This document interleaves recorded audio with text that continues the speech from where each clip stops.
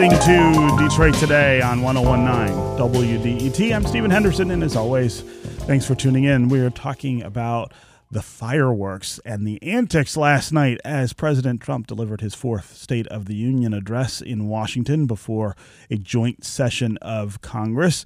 We saw things that I don't know that we've seen before. We saw the president refuse to shake Speaker Nancy Pelosi's hand, and then we saw Nancy Pelosi at the end of the speech take a copy of the president's speech and rip it up in front of him. Real animosity there on both sides. Here to talk more about the speech itself and what we are seeing go on in Washington between Democrats and Republicans is Congressman Dan Kildee. He is a Democrat from Flint Township who represents Michigan's 5th District. Dan, welcome back to Detroit Today. Thanks, Stephen. It's good to be back. So let's start with your reaction to the president's speech. Lots of Democrats said they weren't going to go last night, and they boycotted the speech. What was your takeaway? Well, first of all, on that issue, I'm elected to be in my seat even when it's unpleasant, and that was the case last night. Mm-hmm. It was an odd speech. It was at times a campaign speech, and obviously the Republicans in the House and Senate responded by their chants. At times it was more akin to the Oprah Winfrey show, where there were surprises for the guests that he brought. Unfortunately, it was weak on substance. But you got to give the president some credit. He stuck to a script. He was given a speech that was written for him, and unlike some of the predictions, he stayed on script. It just felt like, to me, it was really more about playing to his base clearly.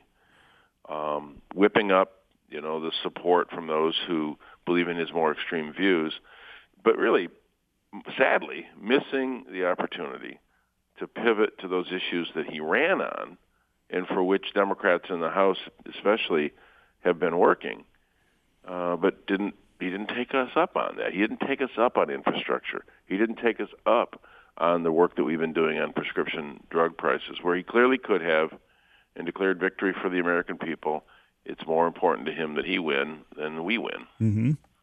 So for a president who is as embattled as President Trump is, I guess that didn't terribly come across to me as surprising that he would use this opportunity to address the nation to make the case for himself for re-election. I think maybe what was surprising, again, was the extent to which that partisanship got nasty. I mean, I think giving the Medal of Freedom, for instance, to someone as divisive as Rush Limbaugh, somebody who said awful, awful things about all kinds of different classes of Americans, refusing to shake the speaker's hand. I mean, there was a almost desperate, I think, tone and dynamic to this speech, saying, essentially, I'm going to the mattress at this point and pulling out all the stops to convince Americans that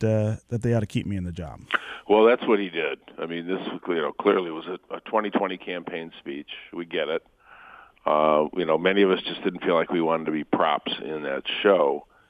But, and he was, in some ways, you got to give him credit for being somewhat masterful. I mean, taking these sympathetic cases, which makes it very difficult for us. We're going to stand and applaud for a young child. There's no question about it. We're going to, stand and applaud for a 100-year-old veteran or for a young man who wants to be in Space Force. We're not going to allow those people to, somehow be diminished. But where he cynically uses that opportunity is that he uses those cases to make the case for some of those more extreme policies that really have tremendous negative consequences for people like the people that he brought to the stage. So it was, I think, a bit of a cynical use of it, but you got to give him credit for putting on a show and sticking to his story. He did that. It was just a lost opportunity, I believe. And on the issue of Rush Limbaugh, look, nobody wishes what he's dealing with on any of even our worst enemies. But that doesn't justify taking the highest civilian honor an honor that's reserved for the likes of John Lewis, and bestowing that upon somebody who has said the things, and we all, you can recount them, said the things that he has said, particularly on issues of race, that are as bigoted as anything you'll hear on the airwaves. Mm-hmm. It's just a shame. I mentioned earlier in the show that our own Governor Gretchen Whitmer, was the person chosen to give the Democratic response to President Trump. I want to listen to just a little bit of what she said and then get your reaction to her speech. It doesn't matter what the president says about the stock market. What matters is that millions of people struggle to get by or don't have enough money at the end of the month after paying for transportation, student loans, or prescription drugs. Okay, that was Governor Whitmer responding to the president's speech. Dan Kildee, what did you think of how she did? Well, she was right on point. The underlying point that she made was that the president says a lot of things. None of those things that he says actually translate to policy unless he chooses to do so. So he can talk about protecting people with pre-existing conditions, but at the same time he makes that guarantee, he's in federal court suing to take that protection away. And so there's a big gulf between the things that he says and that he actually does. And he plays more than a little fast and loose with the truth. So I think it was important that Governor Whitmer made the statement that she did for its substance, for sure, but also to make the point that Michigan is critical to the future of our country, and the not-so-subtle point is that Michigan's really critical to the 2020 election. Governor Whitmer also talked in her response about the economy and how it's actually doing. This is something that the president is talking an awful lot about, taking a lot of credit for. Let's hear what Governor Whitmer had to say about that. As we witness the impeachment process in Washington, there are some things each of us, no matter our party, should demand. The truth matters. Facts matter, and no one should be above the law. Okay, I'm sorry. That was actually about impeachment, not the economy. That clip. Respond to what she's saying there about the fact that this president has been impeached by the House, is likely to be exonerated by the Senate, maybe later today. Does that empower him to govern carte blanche without fear of oversight? Well, that's the fear that many of us have, is that he will take the impeachment the impeachment vote as some sort of a fast lane to do whatever he wants to do, to align with his interpretation of the second article in the Constitution. He believes that it gives him the power to do anything he wants. If he believes that and acts accordingly, he's going to have another thing coming. We're not going to stop doing a big part of the job that we were elected to do because the Senate came to the determination that the House was correct and made its case, but they don't believe it rises to the level of impeachment. That's essentially what the Senate will vote today. Mm-hmm. But that's not a green light for him to do anything he wants. He's not a king. He's not an emperor. He is the president of the United States. He controls 1/3 of the power of the U.S. government, and the other two branches are as valid as he is, and he's going to find that out if he attempts to interpret this outcome any other way. So what is the mechanism going forward for restraining this president? Doesn't this send a signal, this exoneration in the Senate, that he can do pretty much what he wants to do, and there won't be real consequences? I mean, impeachment matters. It's on his record. It will be there forever. But the fact that he won't be removed, doesn't that say that Congress doesn't have the control that it should over the executive? Well, that's how some would interpret it. Of course, not every president is impeached, but that doesn't mean that we don't have the authority to provide oversight. In this particular case, just like with Andrew Johnson and Bill Clinton, there was an effort to impeach. That impeachment didn't result in a conviction, but that doesn't erase all the other tools that we have. One of the most significant tools that Congress has is the power of the purse. The president, lives within the budget. He obviously skates around the edges of that when he has a chance to. But ultimately, we will be able to exercise our oversight authority. And so I think while people might interpret the acquittal vote today as some sort of a green light and the end of any congressional oversight, that's simply not going to be the case.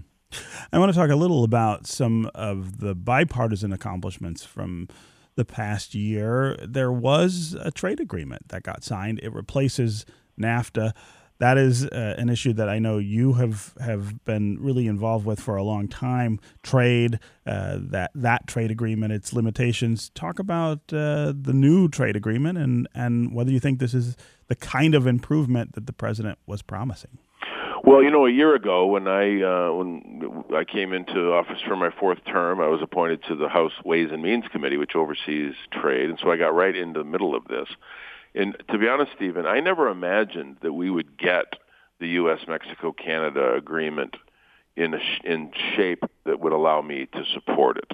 The deal that the president himself and his team had negotiated fell far short of the mark.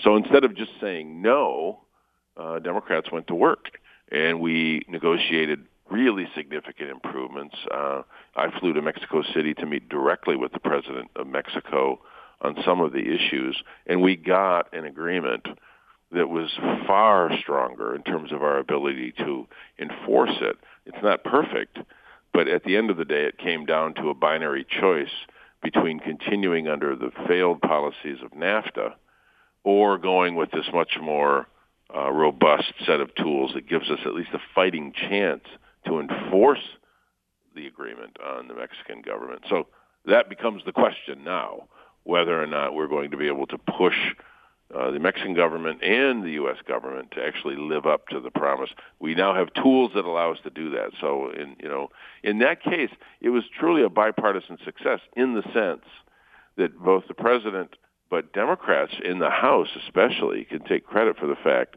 that this agreement rose to the level that it could get the bipartisan support that it ultimately got. And let's talk about the effect of this kind of agreement in districts like yours, where people have been really worried about jobs and protection for jobs and the effect of trade agreements on their jobs. Does this give the president a real boost that he could carry into November? Well, anytime there's a success, a bipartisan success, everybody who's associated with it gets to take credit for it. And, of course, the president manages to take credit for things that he has nothing to do with. So it certainly seems logical that he would take credit for things that he might have had something to do with. But, that's just the reality we live in. I think too many people on both sides of the aisle seem continually focused on how every decision will affect the next election. And, if somehow we do something that accrues to the benefit of the president, but it's mainly good for the people we represent, we ought to do it. And then just have the argument about whether or not the president deserves another term. But, one of the frustrations about this place that is really nerve-wracking is like from the moment the last election ends, there are some people in this town that will take every question and make every decision based on the next election. Well, that doesn't make any sense. We run for these offices to actually do things, not just to get reelected. Yeah. What about the president's approval ratings? Highest that they've ever been. 49% say he's doing a pretty good job. What do you make of that? Well, it says that this country's divided. Half of the country seem to be watching one movie, and the other half seem to be watching a completely different one. Half of the country believes he's not doing a good job. This is a country that is divided, and it's divided in part not based on issues so much or even values, but the lens through which they see this president is, I think, dramatically affecting the way they view him. If you watch Fox News every day, you get one view of Donald Trump that is completely contradictory than if you're reading the New York Times, Washington Post, or listening to broadcasts like this one or others that tend to have a more factual basis. But there's not much that we can do about that except try to introduce as many facts to the argument as we can and hope that enough people on the margins are persuaded. So we've got about a minute left. I really want to get your reaction to Speaker Pelosi's tearing up of the president's speech. I've seen a lot of traffic on social media about that, people criticizing her for that. What was your take? I understand the sentiment. I really do. The president refused to shake her hand at the outset of the speech. I thought the speech was full of falsehoods for sure, but it's not the choice I would make, not because I didn't share the sentiment, but because it reinforces an impression that I think, unfortunately, works against us in the long run.